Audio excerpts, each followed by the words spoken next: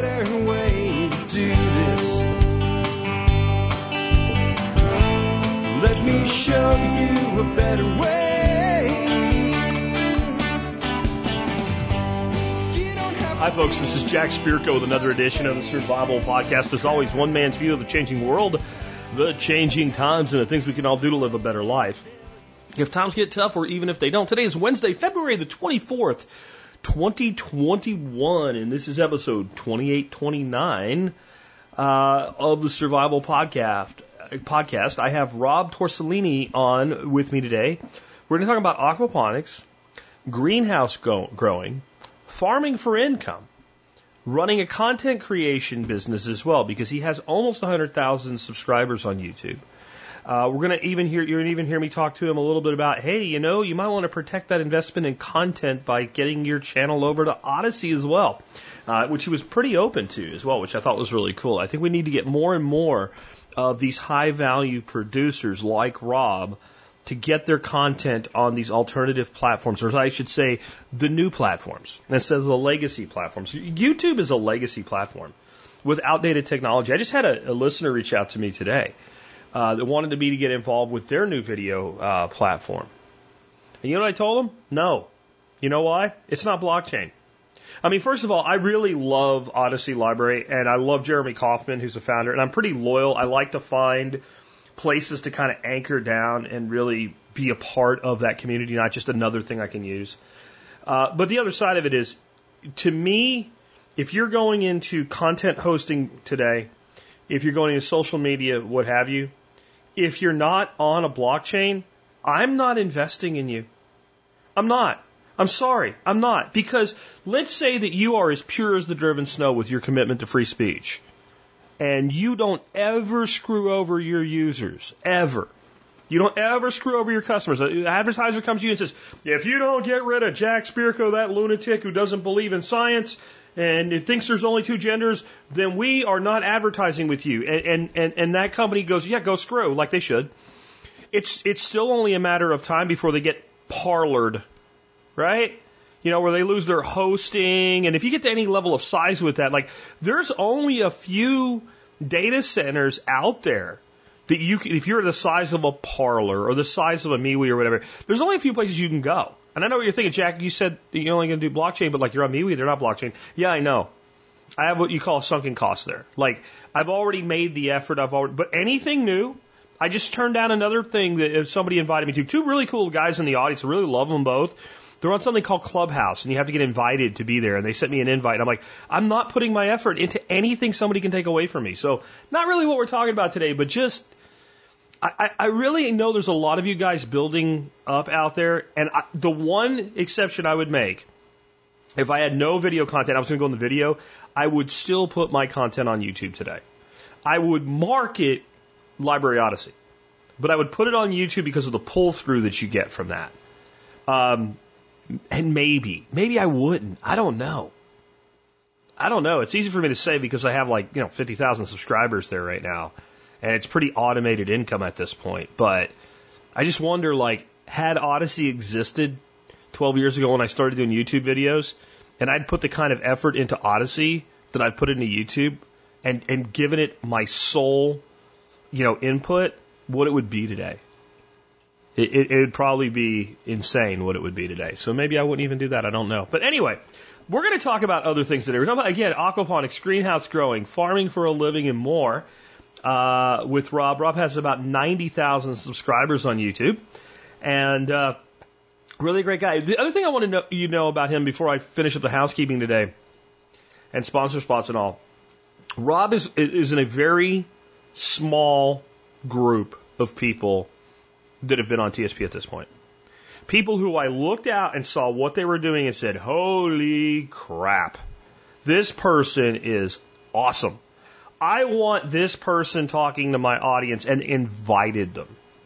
I think there might be, after, 2,800 episodes of the show, it'll be 13 years in June, there might be 20 people.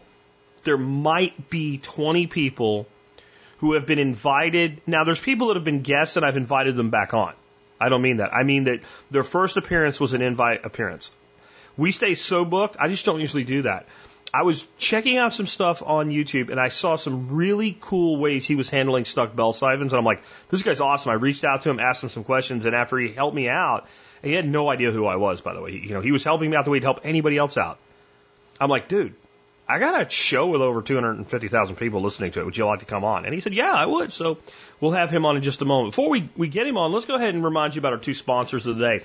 Sponsor day number one today is Butcher Box. Real easy company for me to endorse because I love their products so much. You know what? Last night I ate pastured pork tenderloin from Butcher Box. You know what I ate the night before? Strip steaks from Butcher Box. Tonight I'm not eating food from Butcher Box, but I eat food from Butcher Box several times a week, and it's easy for me to do that because they pay me in meat.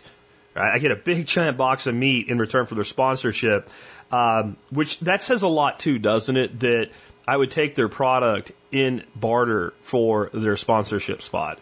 And I'll tell you what, guys, if you give Butcher Box a try, you're really going to like what you get.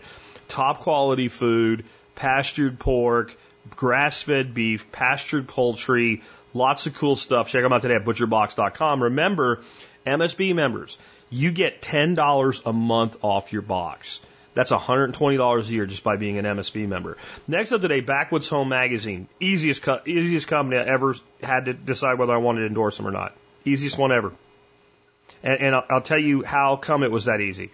In 1993, when I got out of the Army, after I took my walk on the Appalachian Trail, I came down here to Texas, stayed with a friend. My car broke down. There was a mall about a mile walk, and there was a Barnes & Noble bookstore there. And because I was trying to scrape money together, get my car fixed, it was a pretty big problem the car had.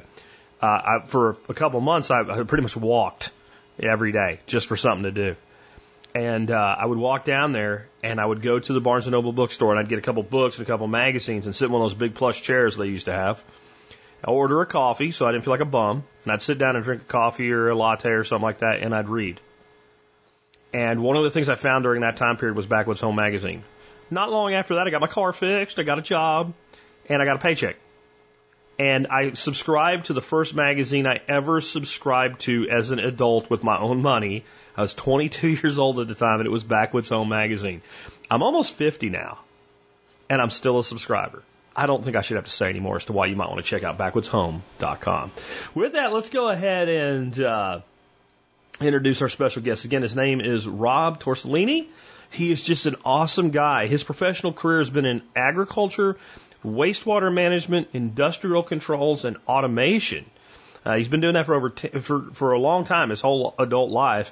For the last 10 years, he's been growing and using aquaponics, doing experiments with greenhouse, rocket mass heaters, all kinds of cool stuff. And with that, hey, Rob, man, welcome to the Survival Podcast. Well, thanks for having me. Hey, I'm glad to have you on. I remember reaching out to you. I found a pretty cool little way you were doing some ebb and flow, and I was like, man, this guy's awesome. He should be on the show. So we're going to be talking about aquaponics, a little bit about greenhouses, growing your own food. We're going to talk a little bit about being a video content producer. But can we start out with, who the heck is Rob, man? Like, take us back to, like, you're spacing out in study hall in high school or something, and how do you end up where you are in the world today? It could be a long road, but I'll try to give you the abbreviated version. My background is in electronic engineering, but I also grew up in a farming community. So my grandfather was a grower in African violets. He was the world's largest producer of African violets, and so we grew up right next to him. And so I was, as a kid, in charge of opening up vents and things like that in his greenhouses. So I've always had a little bit of farming and greenhouse growing in my blood. I didn't think that was for me, so I went into the electronic engineering world instead, and that's basically where I spent my professional career doing IT work. So I have a strong engineering background, but also a love for growing. So the two have combined fairly well with getting into the aquaponics world. And you do aquaponics and you produce videos on it on YouTube. How'd you get into aquaponics, and what made you decide to start doing video content? Because as someone that does a lot of the similar stuff, I know that sometimes it takes more work to make the video than to do the thing that needs to be done. Like when you get started, you're just like, well, I'm going to do this anyway, so I'll just video it. And then you realize like it really adds a lot. So what's made you not only do it, but stick to doing it? Because it's more work than people that don't do it think it is. It is definitely a labor of love. I mean, there's, I do get some little ad revenue from YouTube, but it definitely, I'm not retiring on it, that's for sure. But I originally got into aquaponics almost by accident. I had set up one of those 10 by 12 foot Harbor Freight cheapo greenhouses. I wanted to get some of my seedlings started earlier in the season for my regular garden. And being in the New England area, we get some fairly cold weather, so I wanted to create a thermal mass in that greenhouse to help regulate the temperature a little bit. So I had built a large tank of water in there, which actually worked fairly well. And by the time spring rolled around, I started getting a whole bunch of mosquitoes breeding in it because it was just an open top tank in there. Mm-hmm. And a friend of mine's like, oh, throw a couple goldfish in there. They'll take care of the mosquito. I was like, okay, that sounds good to me. So got a couple of feeder fish from the pet store, threw them in there, and lo and behold, they did take care of the mosquito. But, of course, I wasn't thinking much about it. The water wasn't circulating at all, so it started getting really murky in there after a while. And I just started, perusing around on the internet and came across a aquaponics forum about, I was looking to see how people were filtering water, and I just stumbled across an aquaponics forum. And it's like, oh, that sounds pretty clever. That's sort of up my sleeve for ways I like to tinker with stuff. And I put a grow bed in the greenhouse, and I could see the results with filtering the water fairly quickly. And the plants that I had growing in that grow bed were actually growing better than the plants in my garden. So I was like, oh, somebody's on to something here. So let me, do some more. And I actually converted that entire greenhouse into an aquaponics greenhouse. And of course, with my electronic engineering background, I did a little bit of automation. And this is going back now 12 years, I guess. And there wasn't a whole lot with Wi-Fi and the Internet of Things or any of that, but I had cobbled together a couple of cool web-based controller things, and we were able to monitor, temperature, and I could run my vents and turn on and off pumps and whatnot. And I did a little video about it. I only had one or two videos on YouTube, a couple things about some birds in the yard, and then I did one about the greenhouse. And, you can definitely tell it's a rookie video as I stumble my way through it and whatnot. But somehow that video caught the attention of a reporter for the New York Times. They were looking to do an article about this up-and-coming technology of aquaponics. And they contacted me and wanted to come and take a couple pictures and do a quick interview. So I was like, yeah, sure, why not, whatever, it doesn't matter to me. And, at that time, I was getting, it's one of those things, I was getting 5 or 10 views a day on that video. So it wasn't anything. It was just more to show my friends stuff. So they came out and they actually sent a professional photographer up from New York in the middle of a blizzard. It was sort of funny. He showed up here and he took a bunch of photos of me. He spent about half a day taking pictures, which I thought was very overkill for a little article that's going to show up, on the back pages of the New York Times somewhere. And I had an interview. They did that, and about a month or so later, I didn't think anything about it. I thought the article had dropped at some point, and I was like, whatever. I can't keep track of all these articles and stuff out there. A friend of mine called, and he's like, hey, you're on the front page of the New York Times. Holy crap. Like, what? I was like, what are you talking about? He goes, yeah, the home and garden section. That's a major section in the Times. It wasn't the front page, but it's, how they have many sections front page, yeah. Yeah. And so I was like, what are you talking about? Why would I be on the front page? And I was like, oh, yeah, the interview. And sure enough, there is this whole big article written about me and a couple other people that were starting to get into aquaponics. And that day, my video views on YouTube went from, a dozen, if I was lucky, to 8,000 a day. Just people, I was surprised how much influence the New York Times had on something like this. And that entire summer, and it peaked. It went up for a week or so, and then started going back down. But that really got me a lot of subscribers going into YouTube. And that entire summer, I had people contacting me. There were people showing up here unannounced just to say, "Hey, I want to look at your greenhouse." Let me pause you right there for a second, Rob. Okay, guys in the audience listening, don't do that to people.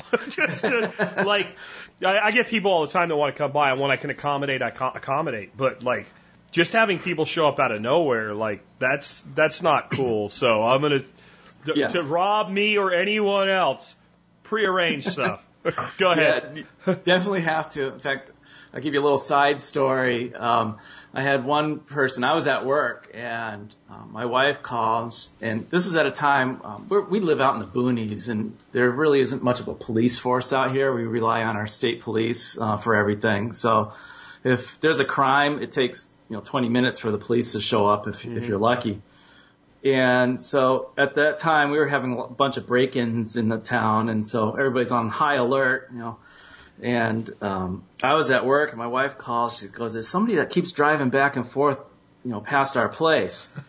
And I was like, "Well, try to get the make and model of the car, and I'll call the police." And she's like, "He's driving up the driveway. He's just sitting halfway up the driveway." And so while she's on the phone with me, I'm on the phone with the state troopers. I was like, "You need to get somebody out there because my wife is scared, and we don't need somebody out here." And so they actually showed up within 3 or 4 minutes because they're on their way to another call in the area because somebody had reported some weirdness going on. And so they stopped the guy, and he was a Chinese gentleman, didn't speak English very well. And come to find out, he had come out to see the greenhouse. He was from Minnesota, and he was a professor at a university, and decided to come out during his spring break to see the place. And he never contacted me. And so the police were like, "Well, you can't be here. You need permission to come here." Yeah. And so I was like, "Yeah, well, thank you for, getting rid of this guy, but, we don't need this happening." Yeah. And it does. It does. Yeah. We do give tours of our place, and, we haven't last year because, with the COVID pandemic and everything going on. But, people contact me. We're usually more than happy to try to accommodate them to see our place. When it comes to your systems, what do you grow and what do you like to grow? What do you not like to grow? I get people a lot of times. I do a lot of aquaponics. I do some hydro. I do conventional garden. Well, I guess I would say beyond organic gardening. And I get people, what can you grow? And it's like, well, you can grow almost anything, but just because you can do something doesn't mean that it makes a lot of sense. I'm not going to grow corn in my aquaponics system. I could, right, but it doesn't make sense. So where do you fall on that? Yeah, I grow essentially what would, I look at everything from a business standpoint when I'm trying to grow something, for the most part. So I try to grow something that would produce revenue for the farm. So I target lettuce and tomatoes mostly. But that doesn't mean I stop at that. I mean, last year I was experimenting with celery.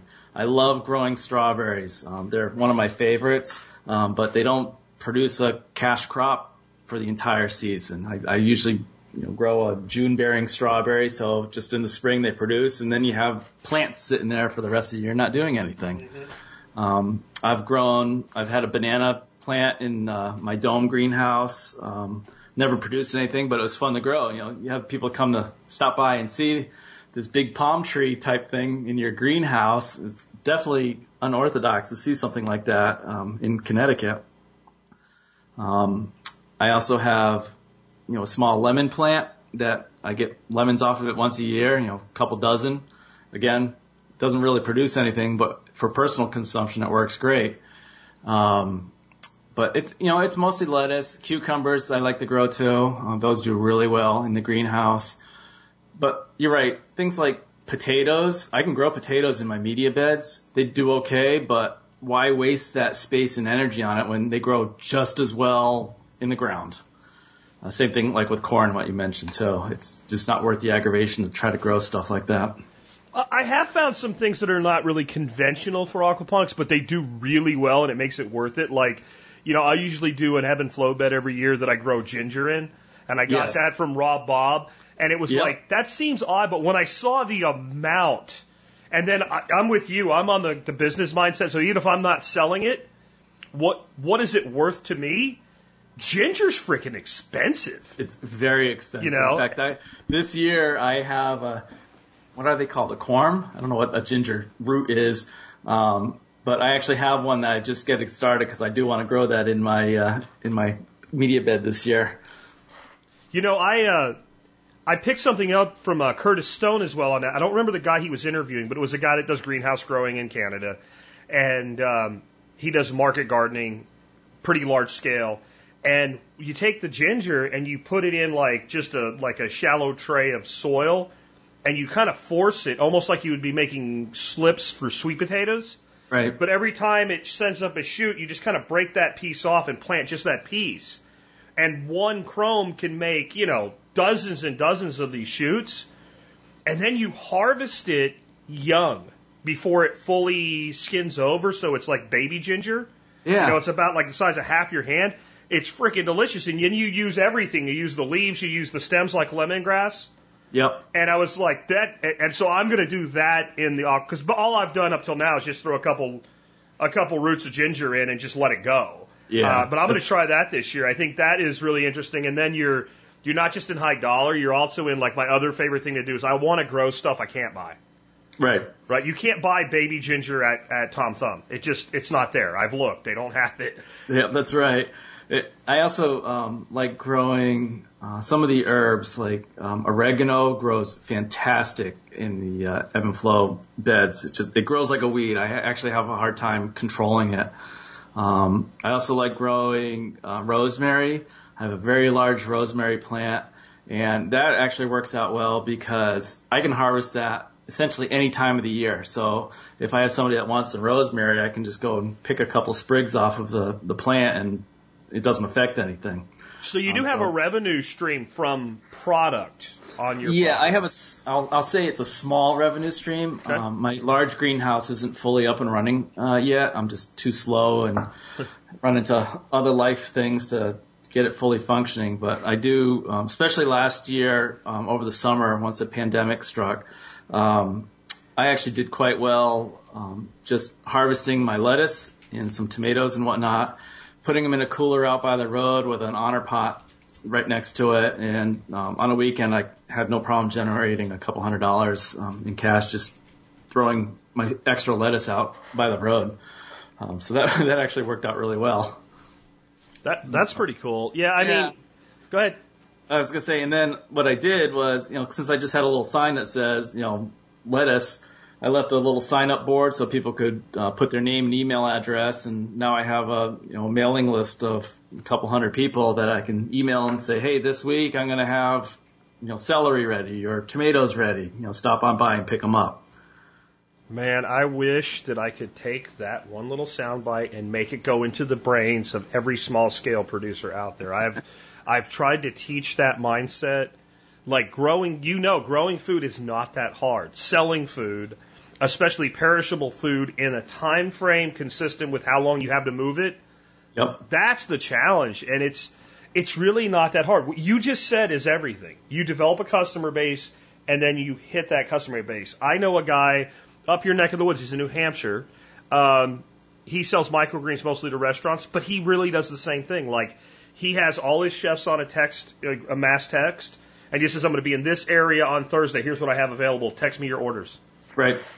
Yeah, and my whole mindset, I'm not a big fan of doing farmers markets. I don't have a large enough diversity in my product that I'm growing. So I don't want to have to sit at a farmer's market all day just trying to push lettuce. So once I have the greenhouse fully up and running, my goal is to essentially wholesale it to people that want to sell it at a farmer's market. There are a lot of people that are, quote, farmers at these farmer's markets that are just buying product from other farmers. Yeah.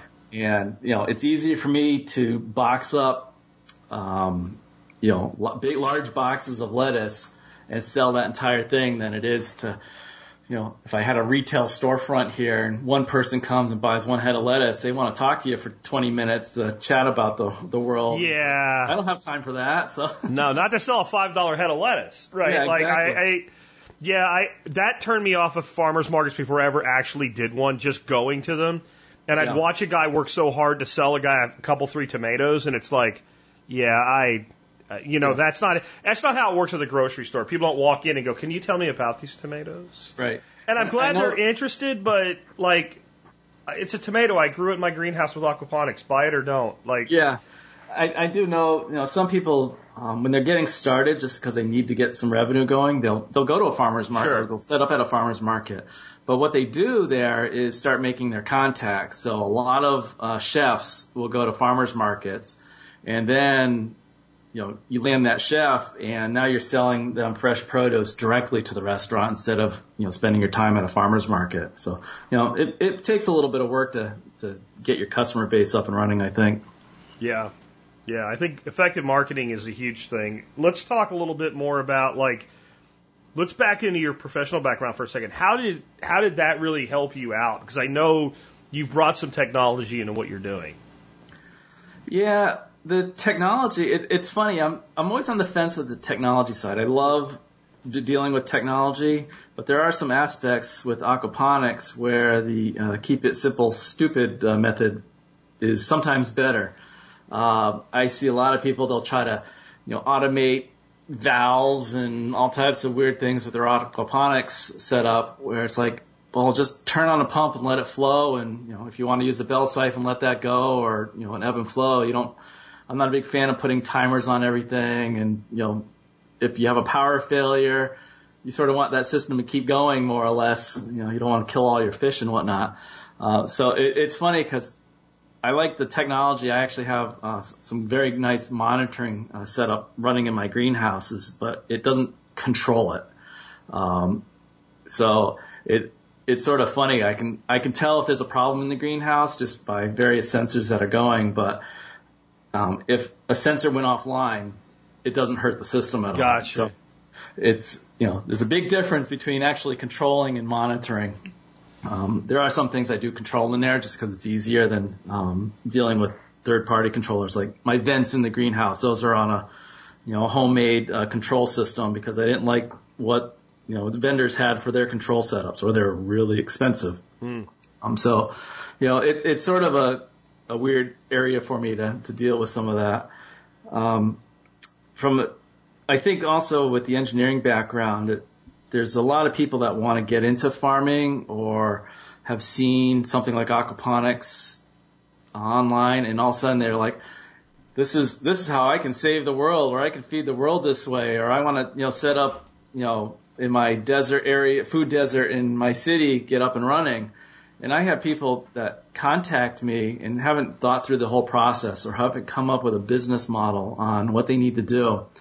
And they're like, oh, well, you already rented space in an old warehouse. We want to set up an aquaponics setup. Oh. It's like, well, have you dealt, how many pounds per square foot have you calculated for your grow beds? Oh, no, we don't have to worry about that. I was like, well, what do you do if you have a water spill? What about all the tenants beneath you? Yeah.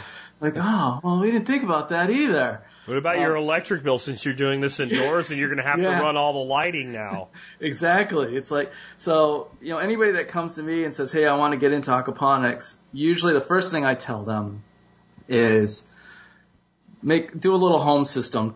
Yeah. Make sure you understand the biology behind it all. And, you're going to, can you handle killing or harvesting fish? If you can't handle, some people are like, oh, I don't want to hurt my fish. Well, if you have a sick fish or something, you need to dispatch it or try to heal it. And it's usually easier to dispatch it and cheaper to do that than bring it to a vet or whatever. I've taken a lot of animals to a vet. I've never taken a fish to a vet. Yeah. And I don't ever think I will. I don't know. If I get into some kind of rare aquarium keeping and I've got like $1,000 fish, I might take that to a vet. But I'm not taking a comet goldfish to the vet, or a tilapia or a bluegill or whatever. Yeah, definitely not. So usually that's why I was like, make sure you understand what's involved with, taking care of plants and animals and bug control, and, how much light do you need. And then even more importantly, is if they aren't willing to take the time to write up a business plan, even a spreadsheet to do a calculation on, how much are they going to produce and whatnot. I tell them, don't waste your time. Don't waste my time trying to explain to you things that if you're not willing to put the effort into the business side of it, don't bother. Aquaponics is great. I enjoy doing it. Is it profitable? Yeah, it can be if you work it right. Is doing hydroponics profitable? Probably better at it, just because you can buy your solutions and not have to deal with a lot of the chemical stuff. But the aquaponics is also a good marketing standpoint too, where some people can sell their fish, or they can say I'm growing more naturally with the aquaponics systems. So it's all part of that plan is marketing, the business solution, how much money you're going to make. Do you have to hire people once you get to a certain size? What do you do during off season? All that. Those are all questions that you should be asking yourself before you want to start any business, not just aquaponics, but doing anything. I agree. And there's a place for different tech. So I definitely prefer aquaponics to hydro because hydro is going to rely on some synthetics. However, I have taken the time to do all of these things so I can talk about them on the air without pulling it out of my rear end and actually know what I'm talking about. So I played with hydro a lot last year. I had really great results with it. And I built this little indoor vertical farm for people that wanted to do that, especially really northern climates. They want to grow fresh vegetables through the winter indoors. To me, it's much better to do hydro because you can rely on a much smaller reservoir. You have a lot more control. It's one less thing to die. The only thing you can kill is your plants. And I'm redesigning that system using the flood trays and all I have in it to basically build nothing but plant starting. And I can start, thousands of plants in a little 4x2 footprint with it on multiple levels. And that's going out in my rear shop. Well, after I just had 2 degrees below zero weather in North Texas last week, by the way, it's 80 today. I was going to say it must be nice. It's that's one more system with fish in it. It's indoors. It's going to be a system. Basically, I want to use it in this time of year for starts when it's easier to do indoors than outdoors. And I want to shut it off. Well, if it's got fish in it, net fish, move fish, whatever, if it's a hydro system, when I'm done with it for the year, I just drain it and shut it off. Yes. And so I think you need to adapt the technology to the need rather than embrace the technology due to ideology.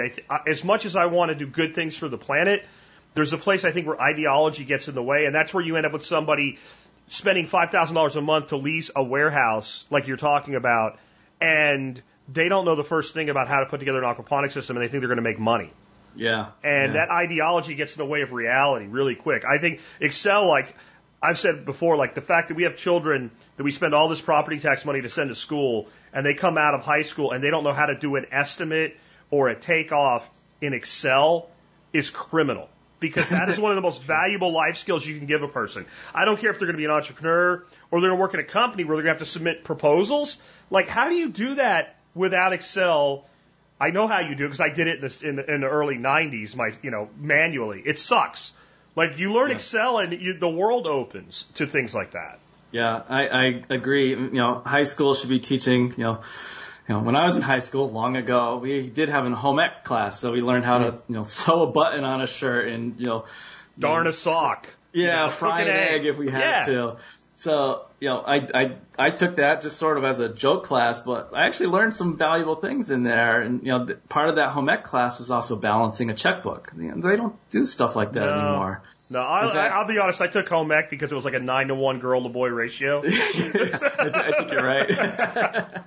It's only girls take that. Yeah. And even in college, it's the same way. When I was in school, I was in an engineering school, but I had some core classes I was required to take.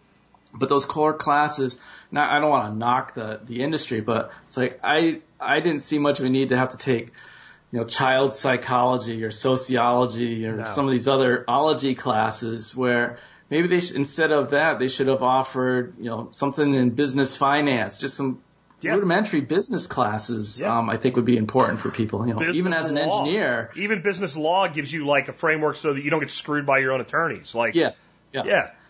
So it'd be nice to get more, into some of that and not have to, deal with some of the other types of classes. But, I don't make up those rules, but you're free to knock the education sector all you want here. That's a pastime at TSP. Yeah.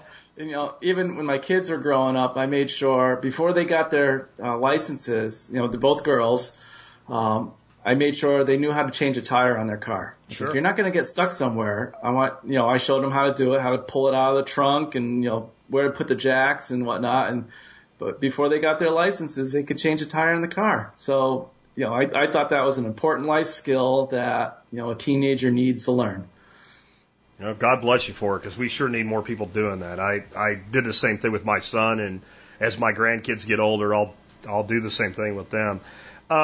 We kind of touched on the YouTube thing already, but what do you think makes a good YouTube video? Obviously, you've been successful. You've built up like close to 100,000 subscribers or something like that. So, like, what makes a YouTube video a good video today?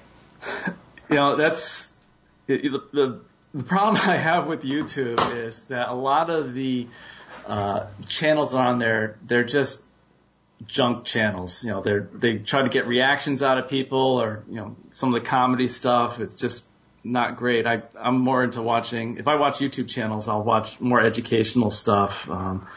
But anyway, I always tell people you need to at least tell us some type of a story in your channel. I see a lot of YouTube, I'll just, point out right in aquaponics where somebody says, here's an aquaponics system. They're walking around their beds with a shaky, iPhone, and they're just going around and saying, here it is, and they're rustling through their plants, and, 9/10 of that video could have been cropped out because you don't need to watch, some of that stuff, or the audio is terrible. So, I try to make some type of an effort to provide some quality content. Every story needs a, beginning, middle, and an end. So I will usually introduce myself quickly at the beginning of every video, saying what we're going to work on, tell my thing, and at the end say, yep, here's what I did.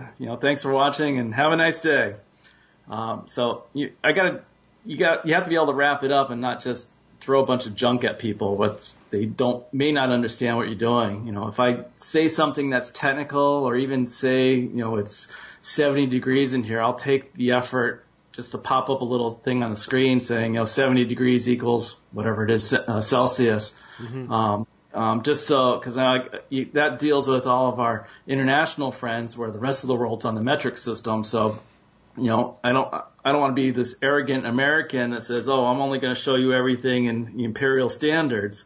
So, you sort of have to think like the viewer on what they may want to see. And I'll have to say, I appreciate that when I'm watching something from like somebody in Australia or something, and they, let's say it's 20 mils, and then they convert it. Like, yeah, I appreciate that because I'm not going to, I understand what a centimeter is, but when you get into things that are more than a couple inches, like, I'm not doing the conversion in my head, and you kind of glass over and go, what is that in real numbers? And yeah.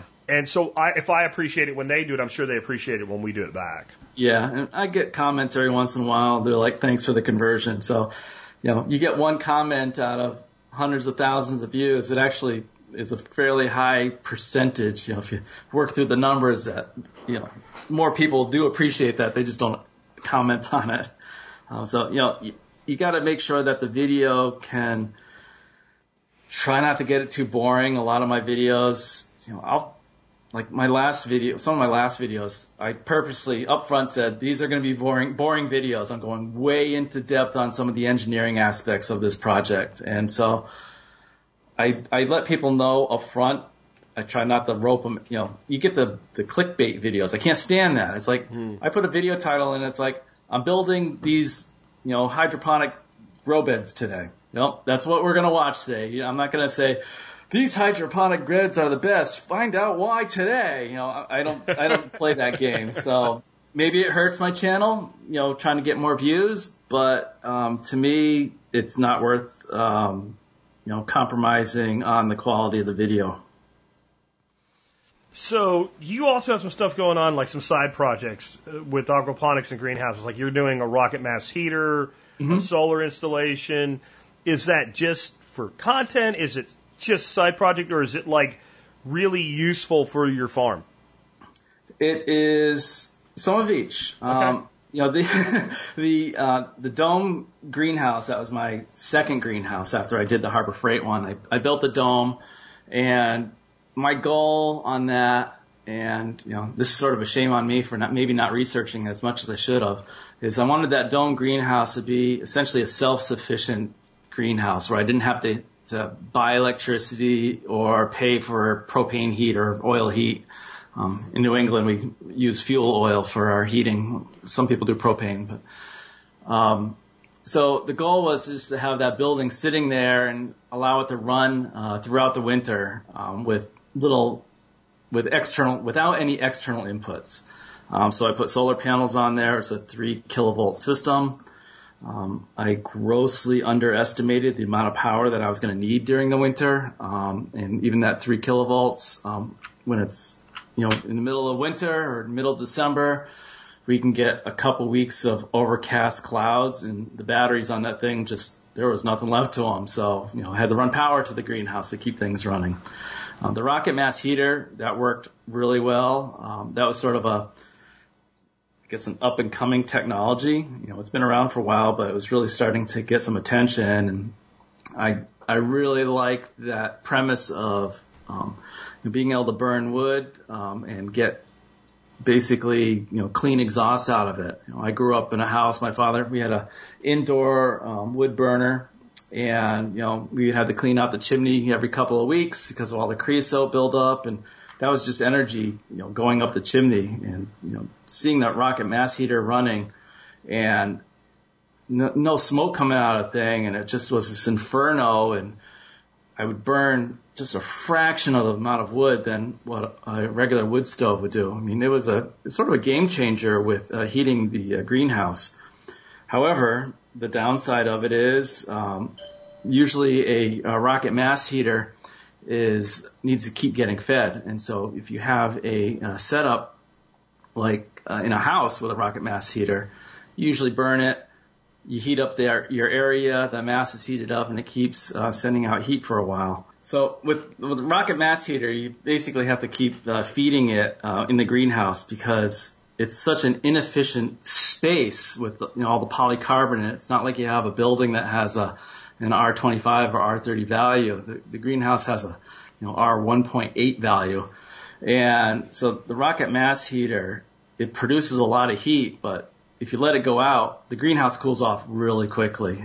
So I like the premise of it, but it was very difficult to use it to heat a space like that. Have you thought about pushing that through like a large thermal mass so that you have that residual ongoing warmth? Yes. In fact, that is probably the number one question I get on my greenhouse videos, and they're like, "How come you didn't, especially the newest greenhouse? How come you didn't put in a thermal mass and dig tunnels?"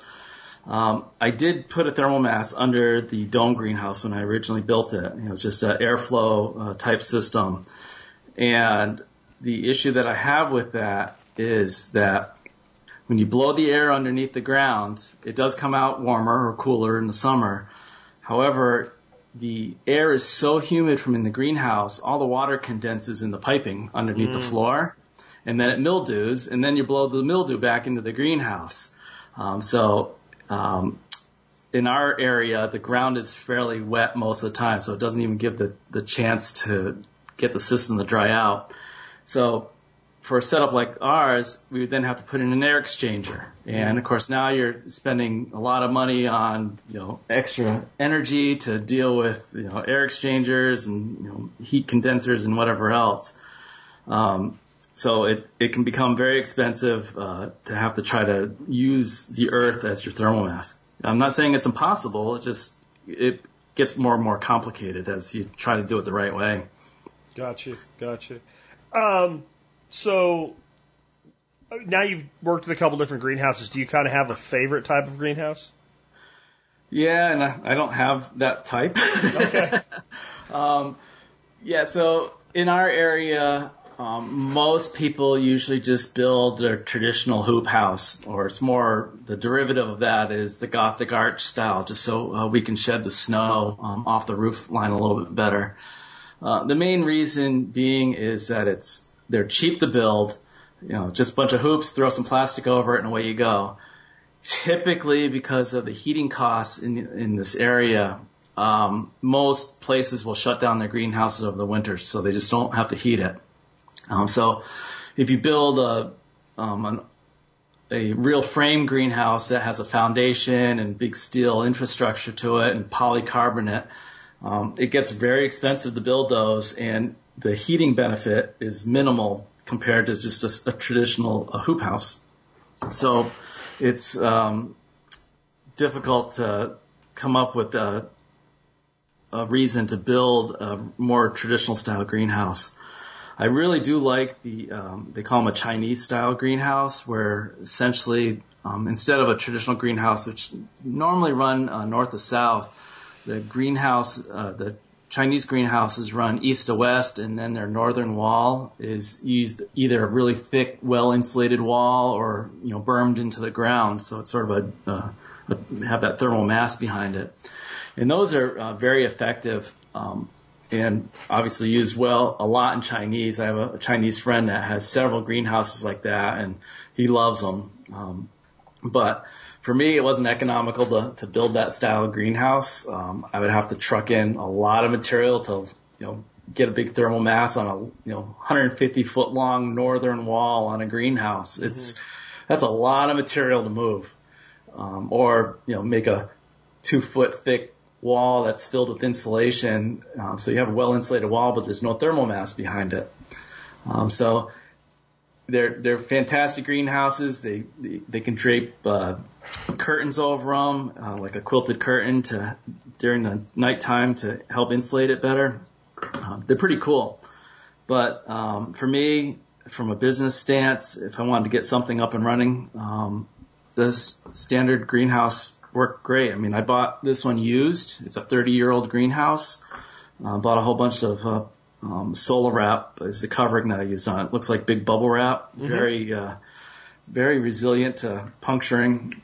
And with all the site work, the greenhouse, and the plastic covering, I had a 3,500 square foot greenhouse built. I put it up myself. It was under $50,000 to do the entire thing. If I was going to build a real frame greenhouse, the foundation alone would probably cost $20,000 or $30,000 for a foundation to put a building that size on it. I start building houses, let alone greenhouses, when you start getting that kind of money. And I think a lot of stuff that's a good idea is a good idea if your place makes sense. So people always tell me, "Have you seen a Wallapini? It's an in-the-ground greenhouse. You should build one." Okay, well, first send me some money. Right. But no, okay, so where I live, my property will vary between about 2 inches to right under a foot of soil, and then it's rock. And I don't mean chunks of rock. I mean an ancient seabed of limestone slab. There's no dirt below there. You got chunk, and then you got a solid sarcophagus-looking slab. And so yes, I could do an earth-sheltered back, but like you say, okay, so then I need, 150 cubic yards of soil brought in from somewhere. If you live in a place with deep soils, you have some natural contours in your land, and gee, that back wall is formed just by renting a front loader and pushing dirt back. Yeah. Brilliant! It's free, right? Like even if I rent the machine for $500 for a week, I consider that free. It's a free wall, but yes. Do you have the contour in the earth to work with? If you do, great. If you don't, then I think you're back to where people get attached to an ideology rather than a practicality. Right. I'm a very practical person, so I mean, and that's one of the downfalls of having the YouTube channel. I mean, I like having the channel where I can educate people and whatnot, but people that I get comments like that, they're like, "You should have built this style of greenhouse. It's so much better." Yeah. Well, maybe for you it is, but for me it's not. I'm sorry. Yeah, I get. You should have 2 GoPros and edit it all together so that you know what? Yeah. Here's my address. You can send me a couple GoPros and a guy to edit. Like, I have other things to do. I don't have all day to sit around editing, videos. Videos for you are like pretty much your content. Like videos for me are like adjunctive content. And people, they get like that. And they also say things like, and I don't know about you, but my experience has been probably more like 98 times out of 100 than 9 out of 10. Right. The person that tells you what a dumbass you are and why you did everything wrong and whatever, when you click on their name and go see, well, let's see what they're doing. Because maybe they do know, right? Inevitably, this channel has no content, right? Like the people that do that never have anything. They have no practical experience.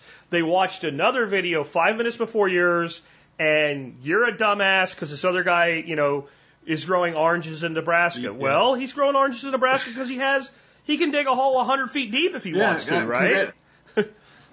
I'd say congratulations to him for doing. I know who you're talking. That's a cool greenhouse awesome. up there, but it's not for me. I would have to strip soil from everybody around me to do that here. I don't. And then he's got geothermal. I think geothermal is a great idea. Even not going like traditional geothermal, just the way they do it with greenhouses where you do like 2 layers and you're 6 feet deep at the deepest. You push the air in from the top to bottom. Like, that all works. It works beautifully. Not if you can't dig a hole. Yeah. Right. If you can't dig a hole, you can't dig a hole. Just like you, it's the same problem we have here.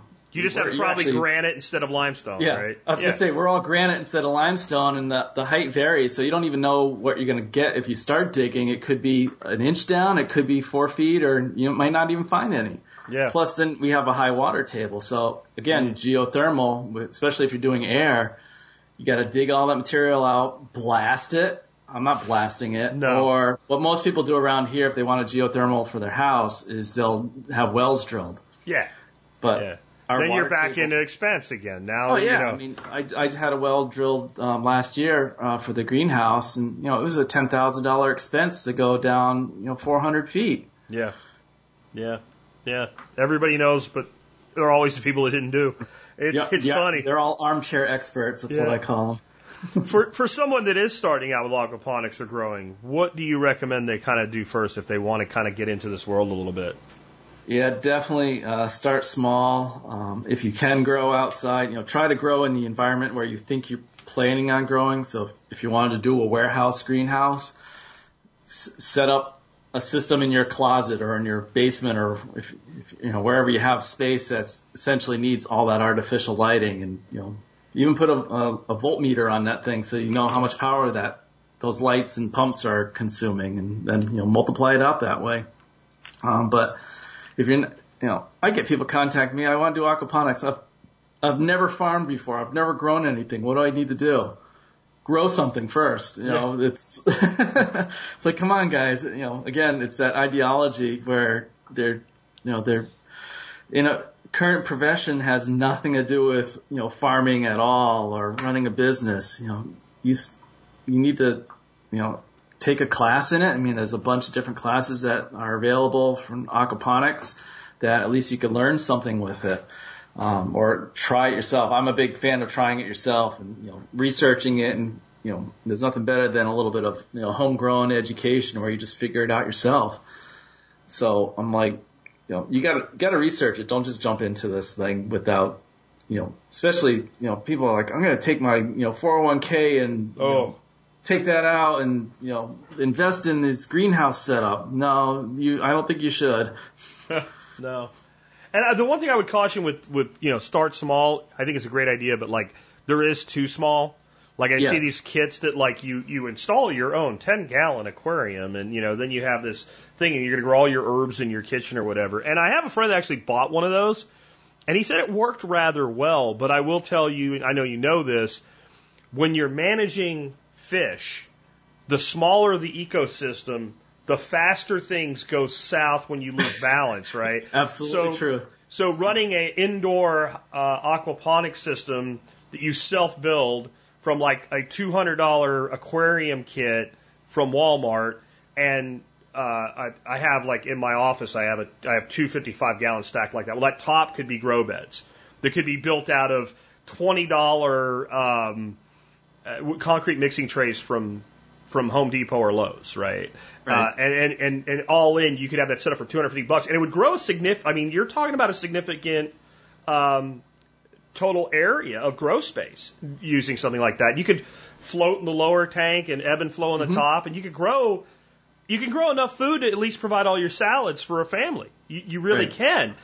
If you try to do that on a smaller scale, things just tend to get wrecked a lot quicker. I've helped a lot of people build stuff using 50-gallon Rubbermaid tubs, like 2 of those, and a 300-gallon Rubbermaid tub, or a 100-gallon Rubbermaid tub it's a little more expensive that way, but if you decide you hate it, you can take those tubs and put them on Craigslist and get half your money back. Exactly. Fast, right? It'll never break. Like they're made to not break. The 300s and the 100s already have bulkheads in them. Like there's so much already there. You just throw some 2x4s on them and stack them. And so to me, like that's an easier on ramp than maybe cutting up IBCs. We learned about IBCs. Like we did have a place we could bury one. We started burying it. The sump. Whoa! We should fill it before we bury it. And then you think, so what happens if it gets drained? Like, is it going to collapse? Well, maybe. You don't know. Oh, yeah. They turn into a submarine and they float up to the surface. I've seen people's systems get wrecked because, they drained out their sump and the groundwater just pushed it right out of the ground. Oh, yeah. Groundwater again. I'm not a big fan of putting sumps in systems. I did it in the dome greenhouse and it worked, but my newest greenhouse, the big one, nothing is underground with that one. It's all above ground where I can work on it and get to whatever I need to get to. The only thing with that is it does lower the system height, so it lowers your grow beds. That's the beauty of it. But I didn't think about it floating up. We don't have a groundwater problem here either. But that's an interesting thing. And there's so many ways to do this. And I agree with you. Just kind of pick one and give it a shot, but do it for yourself. And then if you learn enough and then you want to try to monetize it, go ahead. And I think that, like you mentioned, having customers on an email list, that's a great way. Maybe getting started with a farmer's market. I'm not going to do it, but I can understand your case for why people do. You form that base of customers. But I think another well underutilized channel is like food co-ops and things like that, where you have a person who just goes around and picks up food from producers and delivers it. When we were, we scaled back our duck eggs, but at one time we were running 200 ducks on our property and we were producing 25 dozen eggs a week at least. And once we got into a restaurant, but then that went away because they changed their menu. But once we got one person that did that, we could never produce enough to meet demand. So then all we had to do was take care of the ducks and pick up eggs. Right. And I think that there's a place for trying to figure out how to, whether it's like you said, with a wholesale thing and that's basically what we were doing. We're just doing a different distribution style. Like being able to focus on what you do and then let it go on its own is great. Just be careful of being overly vested because like we got really overly vested in this one restaurant. They bought 20 dozen a week every week for 7 months. And we ramped up production to get through our down, because you get down periods with egg laying and all. And we did everything we could to keep them happy. And then they just decided, your price is a bit high with delivery and all. And it's like, what, you're selling 20 dozen of this dish, right? For $16. Charge 17? Nobody is going to not order that, right? And this was before COVID, so it had nothing to do with that. Like, no one is going to be like, you know what, I was going to order this, but it's $1 more. When you eat in a restaurant like that, you don't make decisions over $1, but restaurants don't see it that way, so be careful how much you invest in any one channel, I guess. Yeah, it's absolutely true. I was getting ready to start selling. We have one restaurant in our town, and I was starting to ramp up some lettuce production for them, and when COVID hit, he's like, nope, I'm not going to stay in business. So he actually shut down. So I lost that. It wasn't even a customer yet, but luckily I hadn't, banked on him staying in business either. So diversifying your revenue stream is always a great idea. That's one thing I love about aquaponics, though, is it is rather modular. So as you increase your market, you can kind of just add more beds to a point. There is a point where like your beds exceed the capacity of your reservoir, but in general, it's pretty easy, like to just expand by a third at least the first or second time. And then your investment's minimal at that point, right? Yeah, grow beds are fairly cheap to install, so it's bed liner and away you go. It's not much to it. It's a box. Yeah, it's a box. It's the rafts that get you. Unless you make your own, that can be fairly cheap. But it's the build out on that part of it's cheap, so that does work out quite well. So, what are your long-term plans for your farm? Well, I got to get this my latest greenhouse really fully functioning. I do more. Problem is, I do more experiments with it than I really should be doing instead of focusing on actually growing. I guess that's the engineer in me. Yeah. But I really want to get that up and running. Our site, we had a plan drawn out to do 3 full greenhouses, so it's enough to essentially employ me full time. So down the road, I really want to get out of the real corporate world that I'm in and move on to just retiring into being a farmer at some point. So that's the ultimate goal, is just to rely on the farm for my main revenue stream. Or as my wife likes to call it, the expensive hobby. The expensive hobby. I know you do really well on YouTube. If I could give you a suggestion, I don't know if you've heard about this company. There's a company called Library/Odyssey, and they're basically a blockchain version of YouTube, so that you can upload your videos there and all. Oh yes, yeah, I have heard of that. If you set up an account there and link it to your YouTube account, they will automatically import your most recent 900 videos. And every video you put on YouTube forever after that, unless you turn it off, will just, within like 5 minutes after you upload it, it will just end up over there. And that way, like, all that content is backed up if something goes sideways with YouTube at some point, because I don't know who gets offended over what, but it happens. And then you have another audience. You have also another revenue stream. I don't have anywhere near your subscriber base on YouTube. I'm about 50,000-ish on my YouTube. I have about 5,000 on Odyssey. I make more money a month in cryptocurrency on Odyssey with 10% of the subscribers. I definitely have to look. I've seen other people doing it, and I was like, I don't have time to play with that. It's 5 minutes. It's fill out a form and click import, and then you're there. Well, I'll definitely check that out then. It's too easy. Like, I was the same way. Like, I don't have time. Like, I'm definitely not going through and re-uploading 1,000 videos, right? But I'm like, oh, you can click a button? Yeah, I can click a button. Like, I just ran into a problem. I've been 2 weeks into it with Amazon. I sell our Grow Grip product through them. They're the little plugs that use to hold plants. Yeah. And something I developed, 5 years ago. So I've been selling them through Amazon for 5 years.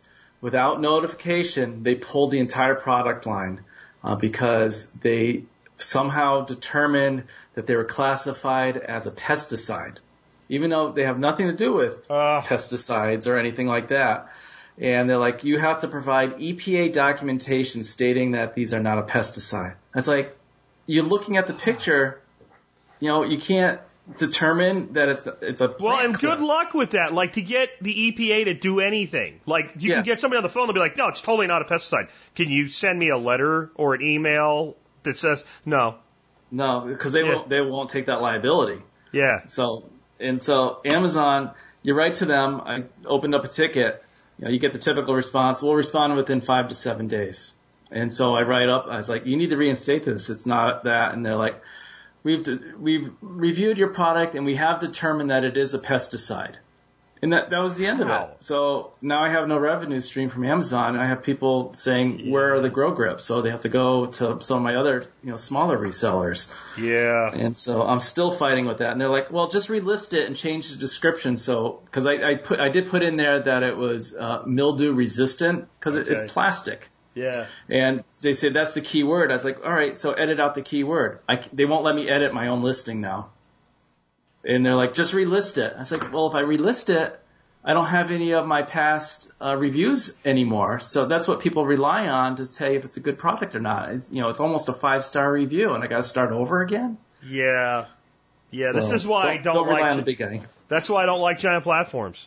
Yeah. So it's horrible.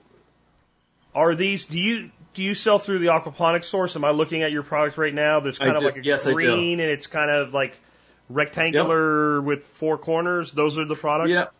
Yep, that's it.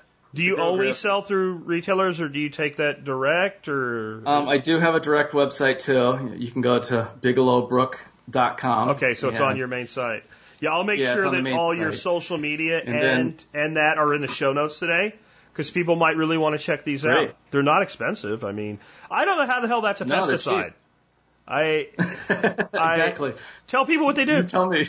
I don't get it. It's no different than any other clip that holds a tomato plant on a string or anything like that. It's just, I don't understand it. Tell people. So I have a couple resellers. In Texas, is True Aquaponics. They also sell the grow grips too.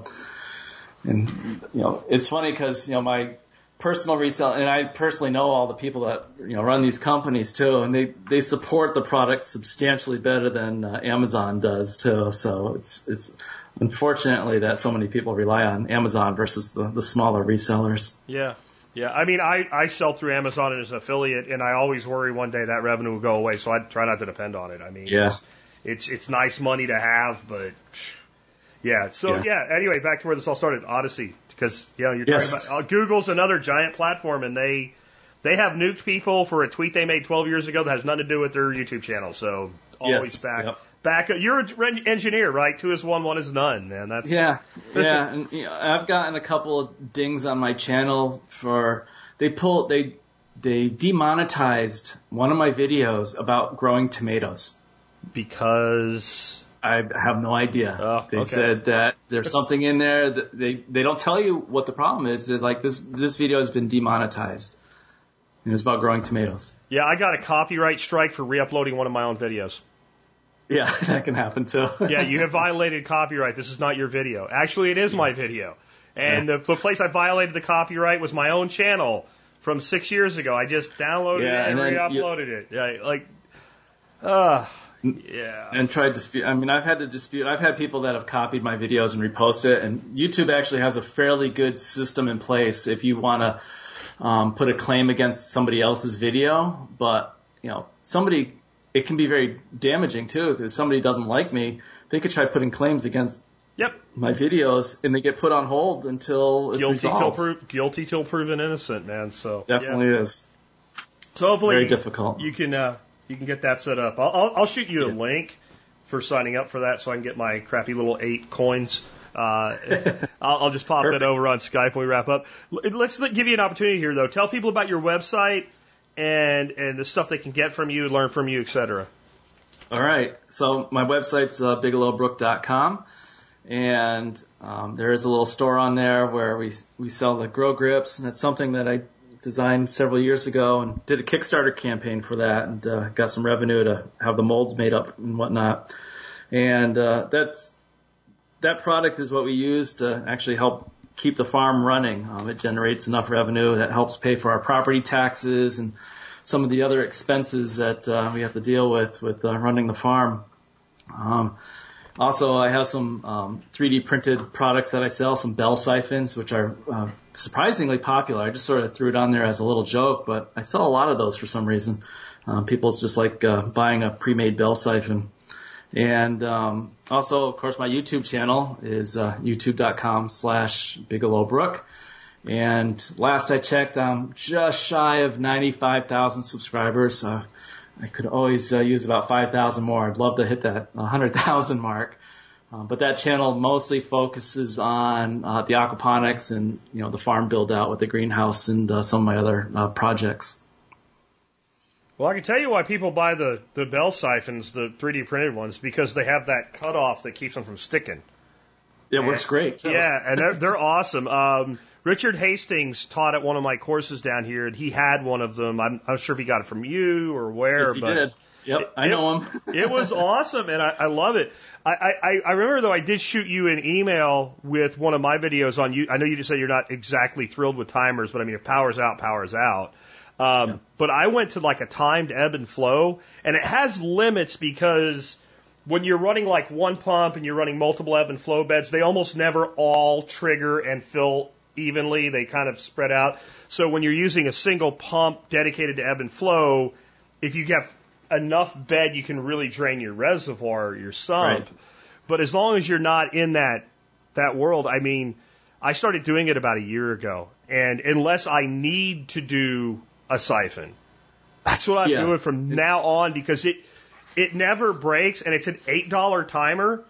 And what I hate about timers is, okay, the power goes off, power comes back on, blinking 12 o'clock, right? Since it's a mechanical timer, you just basically knock down one every hour. So that's 15 minutes on, 45 off. You knock the pegs down. If it goes off when it comes back on, it doesn't matter what time it's set to. It just goes again. Just keeps on trucking. And that is one of the nice things about doing that. And that sort of falls into the KISS method, where you didn't have to deal with an electronic thing that resets, a nice mechanical timer, and power goes out, it doesn't care. It just continues on where it left off when the power finally does come back on. So that does work out well. And it is an economical way of doing it, so you don't have to have this super huge sump if you can, have 4 beds that are all timed differently. Well, that's the other thing too, right? You can use a $20 Allied Aqua pump, because you're only filling an ebb and flow bed. You're using that pump 25% of the time, so it's economics as far as energy savings, but it's also like, well, that pump's going to last 4 times as long, right? Because you're not beating on it. Like what you're saying earlier, it all depends on the situation that you want to grow in. Yep. Like I've got one that's on a 300-gallon reserve, and then it's got 2 50-gallon beds, and they're full of Leica. So they're maybe taking 20 gallons apiece, and they're plumbed common. So it's one pump, ebb and flow. Mm-hmm. It does like a 100-gallon bed basically. No problems whatsoever. But if I wanted to, and I could string, 6 of those beds off of that, you get into where your fish are going, hey, the universe is shrinking here, Yeah. And then you get into trouble. I try to maintain all my reservoirs with float valves. That way, because I'm on a well, so I don't have to worry about anything like that. So then you get, when you drop it down, your float valves just pound, and then you're overflowing. So there's limits to it. But man, where it works great. The reason I found you, I got to give you props on this, even though you said you changed it because it would come into problems, was the thing you had with the water bottle fills up and it opens a flush valve, and then it dumps and fills back up. I thought that was one of the coolest things I've ever seen to avoid stuck siphons. Yeah, it actually worked fairly well. Maybe if I had it on a larger scale, it would have been okay. That it would clog up with algae, and I was just using a water bottle for it, so it had open sides, clear sides on it. But I bet if I put more effort into it, it probably would have worked even better. But the first thing I thought was you had like a little the cap on the bottle. For people who haven't seen this, I'll put a link to that video so people can check this out, so they know what we're talking about. Had a little hole drilled in it, and the water filled the bottle faster than it came out of the hole. And then when the pump flushed, the water stopped and it would drain. And so that cap, that little hole in the cap, I imagine that's what was clogging on you. I was like, if you just had 2 caps and every day you switch the cap, but then you got the human in the equation, and you're not going to do it every day, right? You're just not. Those pesky humans are nothing but trouble. You don't want a human involved with anything. That's why I like automation. My buddy that's big into automation says, what would you do if you didn't have to do it? And the answer is a lot. But then when it fails, that's the other side, right? Right, exactly. Anyway, man, I really... you look at... Go ahead. Oh, go ahead. I was going to say, I really enjoyed having you on today. I'll make sure I have links to your site, Bigelow Brook Farm, and your YouTube channel and everything else today so people can find it. This is episode 2829 if you are listening to this in the future and we are speaking to you from the past, because that happens. And other than that, Rob, I want to give you the last word. Anything else you want to share before you go? No, I appreciate the time and having a good sounding board to discuss this with a bunch of people. Well, cool, man. If you decide you got something new, you want to talk about something else, something comes up, you want to come back on, just let us know. We'd be happy to have you back on anytime. Great. Appreciate it. Well, great interview. I really hope I hear from Rob about coming back on again. I have a feeling we just scratched the surface about the things that we could get into today. I think it'd be interesting what I actually think would be really cool? To get like me Rob and another Rob, if we could work it out. I mentioned him during the show today, Rob Bob, right, from Rob Bob's Aquaponics YouTube channel. Awesome dude as well from Australia. To get the three of us on like a live panel Q&A and do a podcast that way. I'm thinking about finally breaking down and coming into the modern world of podcasting for my guests and all, and getting Zoom or StreamYard or something like that. And that would make that a little bit easier. Now with Rob Bob, it would be a little out of time sequence thing going on there to make that work. Maybe somebody else. I don't know who else that like I really dig their aquaponics stuff. It'd be cool to get that together and then like have you guys live asking us questions, and then that would run as a live stream into a podcast. I think that would be cool. We're gonna get there. I know I'm a dinosaur on some things, guys. On some levels, I'm a young man, and on some levels, I'm an old man. And all these new techs, I mean, only one thing at a time, I guess, is the deal there. But I have something else going on that I can't tell you about just yet that getting that tech going would probably be a good idea for as well. And that involves somebody else who I think is a really interesting guy to have on a panel discussion someday, Nick Ferguson. But exactly what? I can't tell you just yet. But, you know, stay tuned in, and you will hear more as we get closer on that one. With that, let's go ahead and wrap things up. Let me remind you, one of the ways you can help support this show and the work that we do is do your online shopping at tspaz.com. That's T-S-P-A-Z, tspaz.com.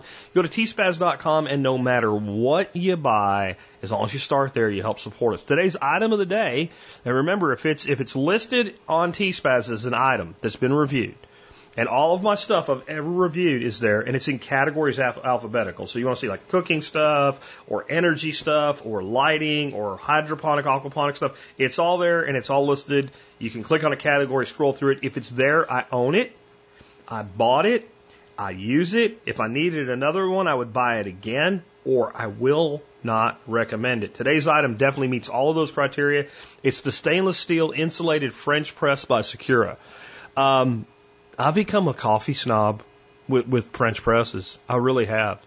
It is, other than getting to like the level of like a full-on like cappuccino machine or something like that, like a expensive one, which by the way, we had one, my water kills it. You can't do better. You get that little bit of oil on the top, you know, it just so much better than just about any other way, as far as I'm concerned, to make coffee. It also makes great tea. Stainless steel, it can't break. We actually found this one. We had a glass one I used to recommend, and I still like it. I just like this one better. And my wife and I were going to Florida, and instead of using our stupid little Keurig machine, we wanted to pick our own coffee and all. She's like, we should take the French press. And I'm like, it's glass. When those orangutan baggage handlers get a hold of our baggage, it's going to be broken. So I found this one and gave it a shot. And man, it's insulated. It holds heat longer. It's just fantastic. It's on sale today. The smaller one is knocked down like $20, and then the big 50-ounce one, which is the one I recently bought one of those, and we use it exclusively now, really, $37, and that is a knockoff of another $20. So it's a great product. You want to check it out. Again, made by a company called Secura, and it's just a great product and a great way to make coffee, tea, to do infusions for making meads. Lots of cool stuff. With that, let's wrap things up completely for the day with our song of the day. We're doing all highway kind of driving songs and stuff like that this week. And the one John Adam gave me for today, who does all the music lists for me, I just wasn't feeling it. It's Lost Highway by Hank Williams Sr. And man, I like some old country. I mean old, like older than classic, right? Like old, like like original first generation Glenn Campbell. Old Willie and Waylon and all of that stuff. Hank Sr. has some songs I like, but he has a lot of songs that are really, really, really twangy and not quite me, and that was just one of them. And I was like, but you know what? I don't want to go do something real new. I still want to kind of reach back, maybe not that far, do something really classic that's really like a song that you just, on a long distance road trip, you love to hear, maybe especially driving at night, through the mountains with a good rain, not one of those blinding rains that makes you in fear of your life, just a good, cleansing summer rain. Well, you guys know what song that is, don't you? Smoky Mountain Rain by Ronnie Milsap. And I'll tell you, one of the coolest things that ever happened, my wife and I, a few years ago, went to Gatlinburg. And we flew into Nashville. We had to drive from Nashville down to Gatlinburg. And just when we got outside of, like, the shitty part, where you get on to actually, like, the winding byways going through the mountains, and we're surfing channels, I'm like, oh, stop! I could heard that first little bit of music at the beginning. It's very discernible. You know, you can tell exactly what it is. Like, go back there. And driving into Gatlinburg, or through the mountains toward Gatlinburg, listening to this song was really cool. It had been dark in the rain. It had even been cooler. With that, it's been Jack Spirko with another edition of the Survival Podcast. I thumbed my way from L.A. back to Knoxville.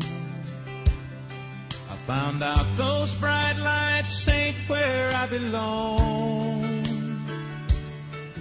From a phone booth in the rain, I called to tell her I've had a change of dreams, I'm coming home.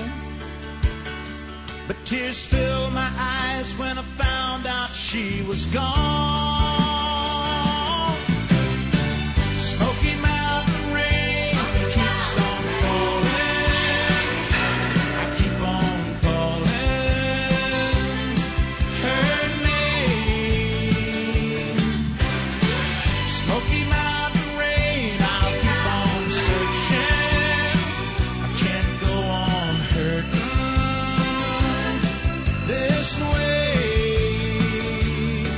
She's somewhere in the Smoky Mountain rain. I waved a diesel down outside a cafe.